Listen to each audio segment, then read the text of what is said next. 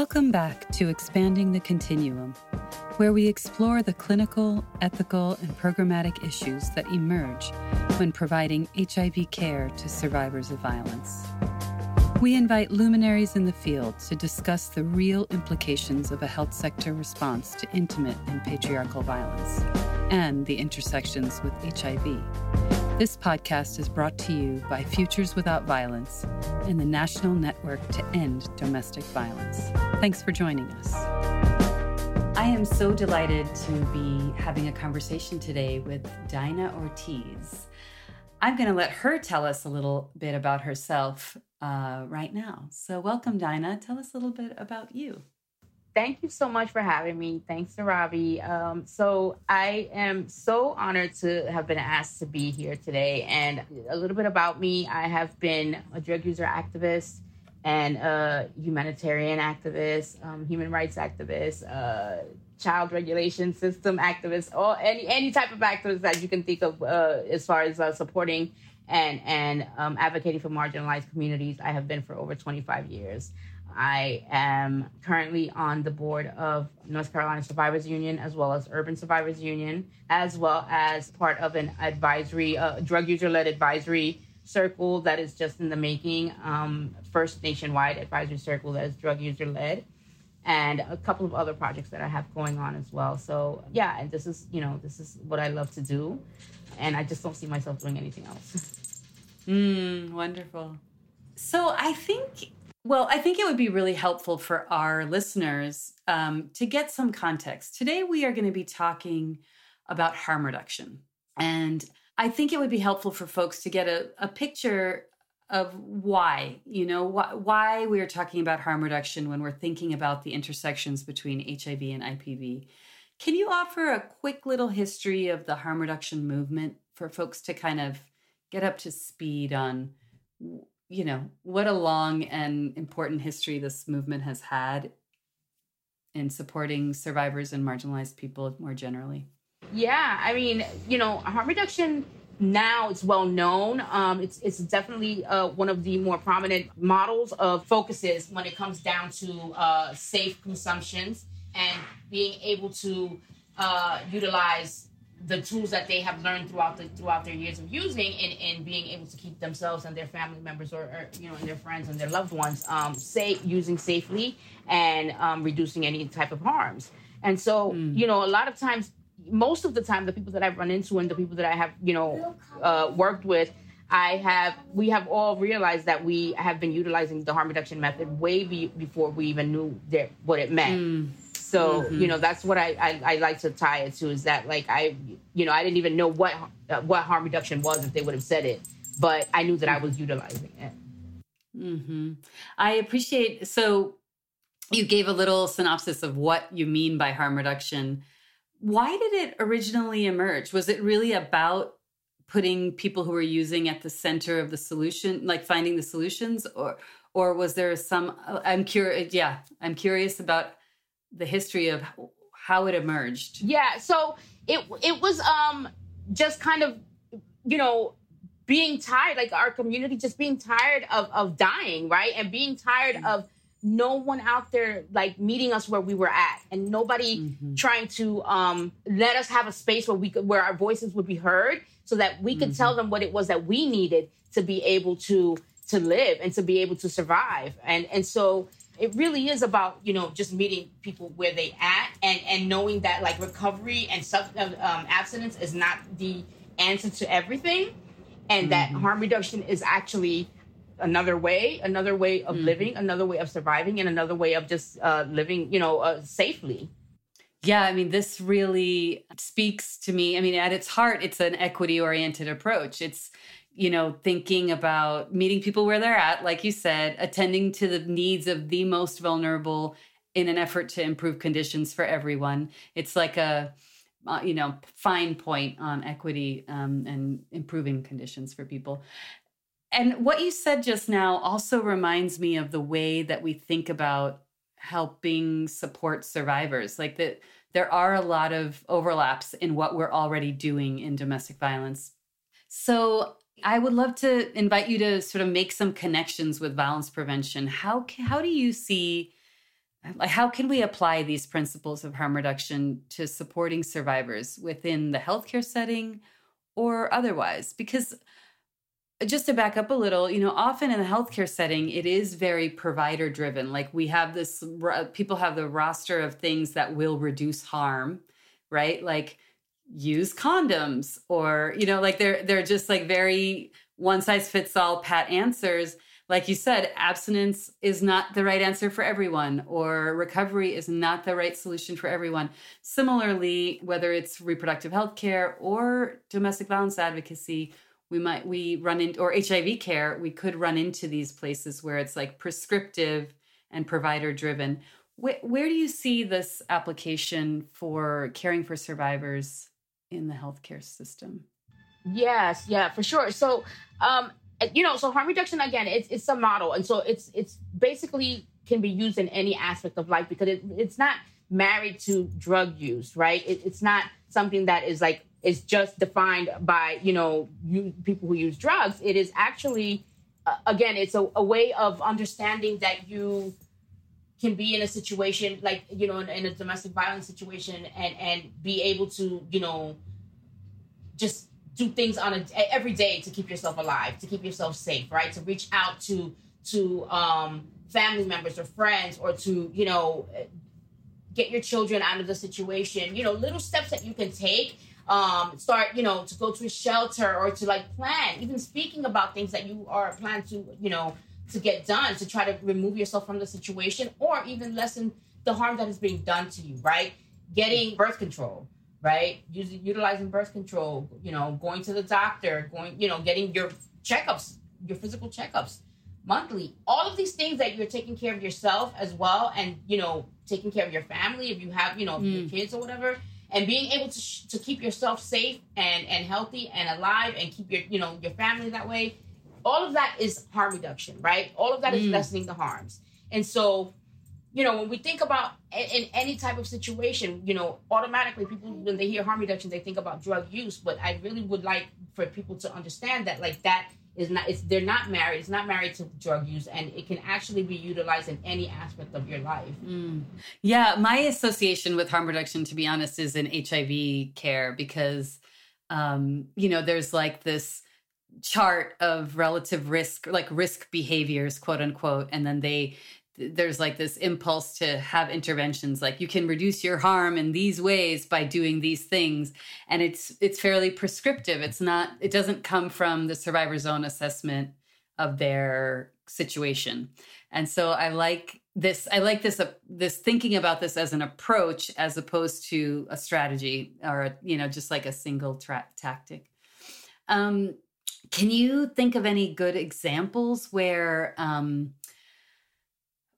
where this has been effective, the application? I appreciate what you're saying, that this is a model that can be used in every facet of life, even in your own family life, you can use a harm reduction model. But can you offer any examples in your work with any of you're involved with so many different coalitions and projects where there was an interesting application of harm reduction to care for survivors or people living with HIV? Yes. So, several years ago, when I was working with direct client contact and direct access with clients, I had a client I had many clients who were in DV situations, but one specifically, it was something very minor that if you didn't know the person and you didn't understand already what the situation was, you wouldn't even think about what it was that they were doing. But she would come to our office every day, right? And she would had an excuse to meet with me every day. It would be rather it be for 5 minutes or for 10 minutes. And so I would always get an email that, my client was in the waiting room. My client was in the lobby. My client was in the lobby. And just one day I just finally asked her, I was like, hey, so, because she's always like, oh, I'm in the area. I needed to drop this off to you, or I needed to do it. And I'm like, why do you come here at least three days out of the week, right? And she's like, oh, I didn't even think about it. And as we kept talking about it, she then confided in me that it was because she wanted to get away from her home. And she wanted to, kind of remove herself from the situation because her partner had been, drinking or what have you. And he was an angry drunk, and she was, basically wanting to remove herself from that situation. And so that, to me, was harm reduction. Yes. Right? Just knowing to remove insightful. yourself and having the wherewithal to remove yourself out of the situation and keep yourself safe and just, reducing the harm. And it was very minor. And I didn't even bring it to her attention at that time because it didn't, dawn on me until, probably months later that I thought about it. And I was like, wow, that was harm reduction right there. Yeah. And the fact that your center was welcoming and a space where she knew she could just show up and be like, have some excuse and have a safe conversation. Yeah. That's survival right there. That's brilliant. Yeah, she would come, and we had the lobby, and so she would sit there literally, reading the newspaper or going on her phone, whatever, for hours. And then, when I was able to see her, I would come and see her. But I knew also that she would be okay in the lobby, and that I could come and see her when I got a second. So it was good on her part. It was strategic. I liked it. Very powerful. Well, actually, this brings up a question for me. How can a clinic or provider, whether it's a caseworker or a clinician or anyone else working in a clinic, let people know that is an option? I'm always thinking about how do we support healthcare providers to create environments that are places where survivors think, oh, this is a safe enough place for me to just be if I need to do something like this. What do you think? I mean, I'm assuming it was your relationship with her that was the number one reason she felt good about it. But what do you think was working for her in that situation? The fact that there was a space that she could come to. I mean, there was no clinic policy about, or program policy about not hanging around in the waiting, so this basically was what can folks do? Yeah. Oh, so there was definitely not a policy about it wasn't considered loitering, because she was, definitely she had an excuse to come in every day. And even if she didn't, it was an open door policy where you could come in, we had coffee available and sometimes, crackers or donuts or what have you there. And it was a very welcoming space. And so, I think what was helpful was that the front desk, the reception staff were very welcoming. They were never they weren't judgmental. They weren't, kind of stalking her, trying to figure out why she was there every day or asking her too many questions. They were just welcoming her and letting her know, asking her what she was there for and, sending me an email and letting her know, they would get back to her when I was available or that I would be out to see her. But they were never micromanaging her or anything to try to figure, let her know that she was being a nuisance. It was never like that. And I think that made her feel very, welcome to come and visit and, do what she did. Yeah. And how powerful that ultimately she felt safe enough to share with you. Yeah. What she was going through. Because that will connect her to more resources, right? Yeah, absolutely. Ultimately. Absolutely.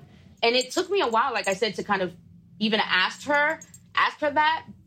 And if you don't have the relationship with the person, you can't just come out and ask them something like that. So it was, time of me nurturing and building our relationship and then, coming out and asking her that, knowing that it's a very sensitive question and it may, steer her the other way, right? And so I wouldn't want to do that. I'd have to be very cautious.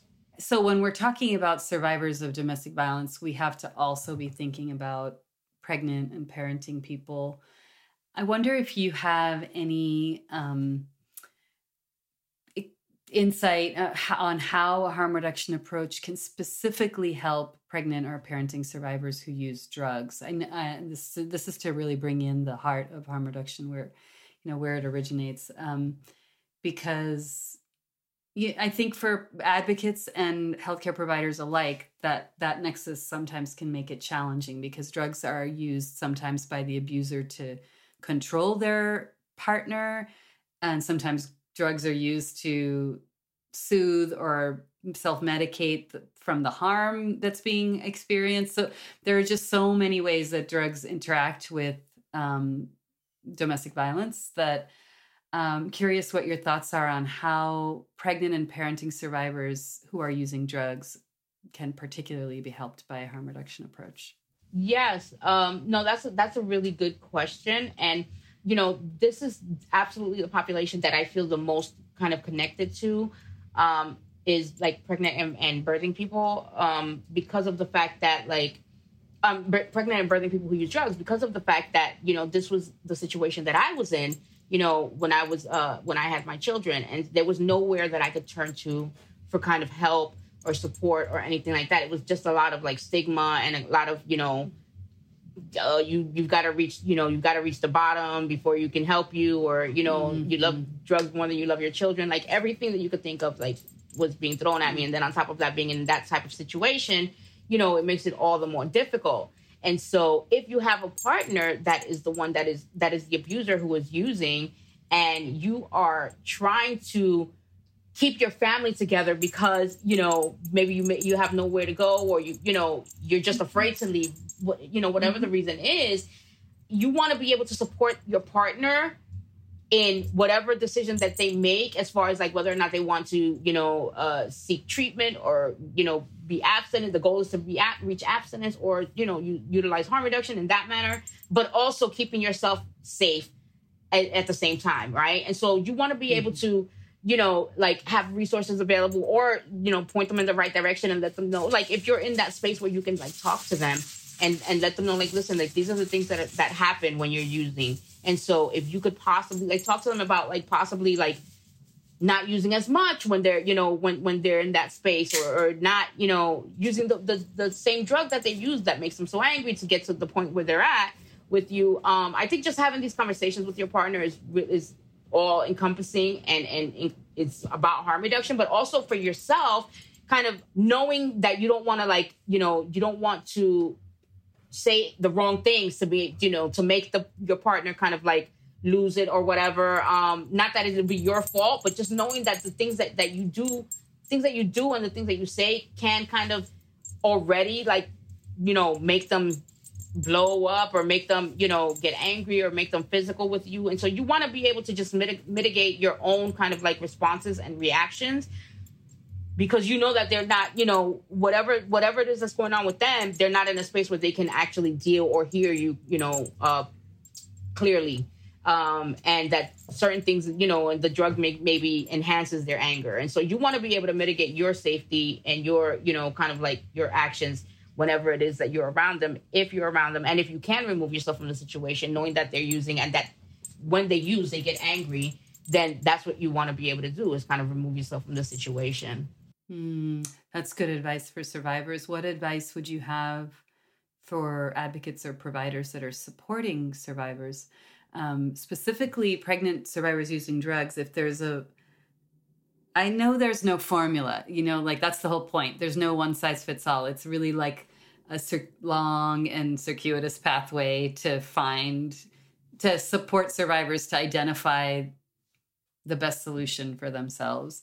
But I'm just curious if you had any other last thoughts for providers or advocates on how they can be good resources for pregnant survivors using drugs. Yeah, I mean, for sure. I think that it's about, again, building and nurturing the relationship with the person, that's in that situation, because they're not going to feel safe to talk with you about anything if there's not that relationship there, or at least being built upon. And so making sure that you are meaningfully including that person in whatever, conversations that you have with them, and that you're not talking at them, right? And so that you're hearing them and you're talking with them and giving them space to be able to like share with you whatever it is that they want to share with you, without feeling forced to have to share with you their most intimate, details about what's going on at home.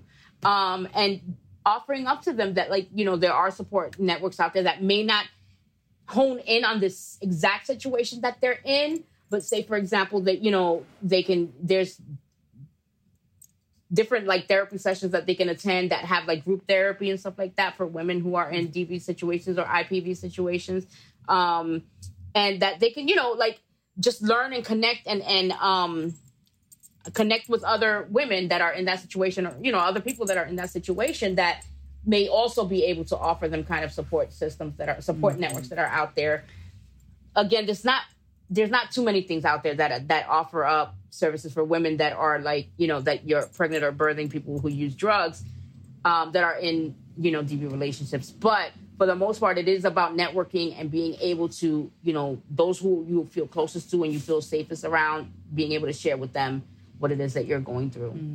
So for providers and advocates, it's really going to be about identifying who's doing that, who is providing those services in their community. Yeah. And how do how do we connect? Yeah, it is, and it's difficult. Network? It's difficult because there's not a lot of services out there for them. So they really have to, the services that they are in, they really need to like use them as much as possible, and get as much out of it as possible, because there's not a lot that is like geared towards this population. I mean, it feels like the barrier first and foremost is the stigma. Like it seems like the services are not there because there either isn't a perceived need, which doesn't seem right, or there's like some kind of stigma that prevents people from focusing on this population, because either, like you were saying before, they're deemed bad moms or unfit or something like that, or they can't, they aren't, taken seriously in with all of the issues that are going on at the same time. I mean, this is like a call to action in a way, like pay better attention to pregnant parenting survivors who use drugs, to kind of ensure that we're attending to the most marginalized in our system. Is there something that you have read that you would recommend for listeners who want to learn like key principles of harm reduction, how to, good case studies or examples or stories?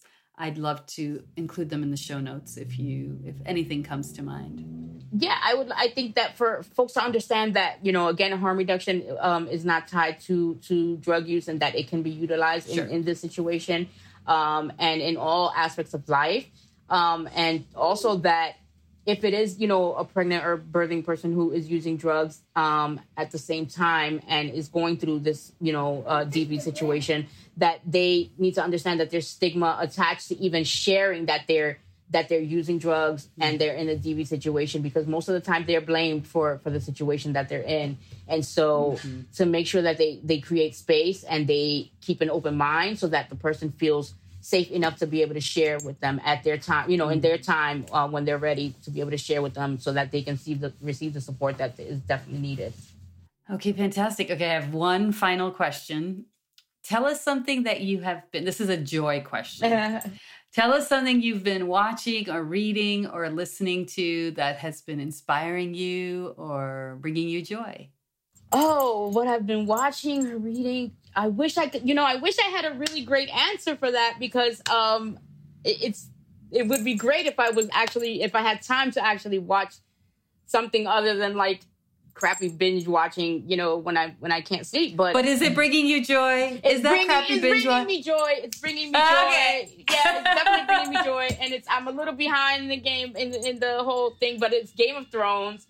And I have to say, it's absolutely bringing me joy to watch. Excellent. Yeah. You are not alone in that. The world over has been enjoying it. Wonderful. Well, Dinah, it's been such a pleasure to learn from you, listen to you, talk with you. I'm so delighted that we got to do this. Yeah. And I look forward to working with you more. Thank you. Thanks for joining us today on Expanding the Continuum, brought to you by Futures Without Violence and the National Network to End Domestic Violence. If you like our show and want to know more about addressing the intersections of HIV and intimate partner violence, visit us online at ipvhealth.org and at nnedv.org. Thanks for listening.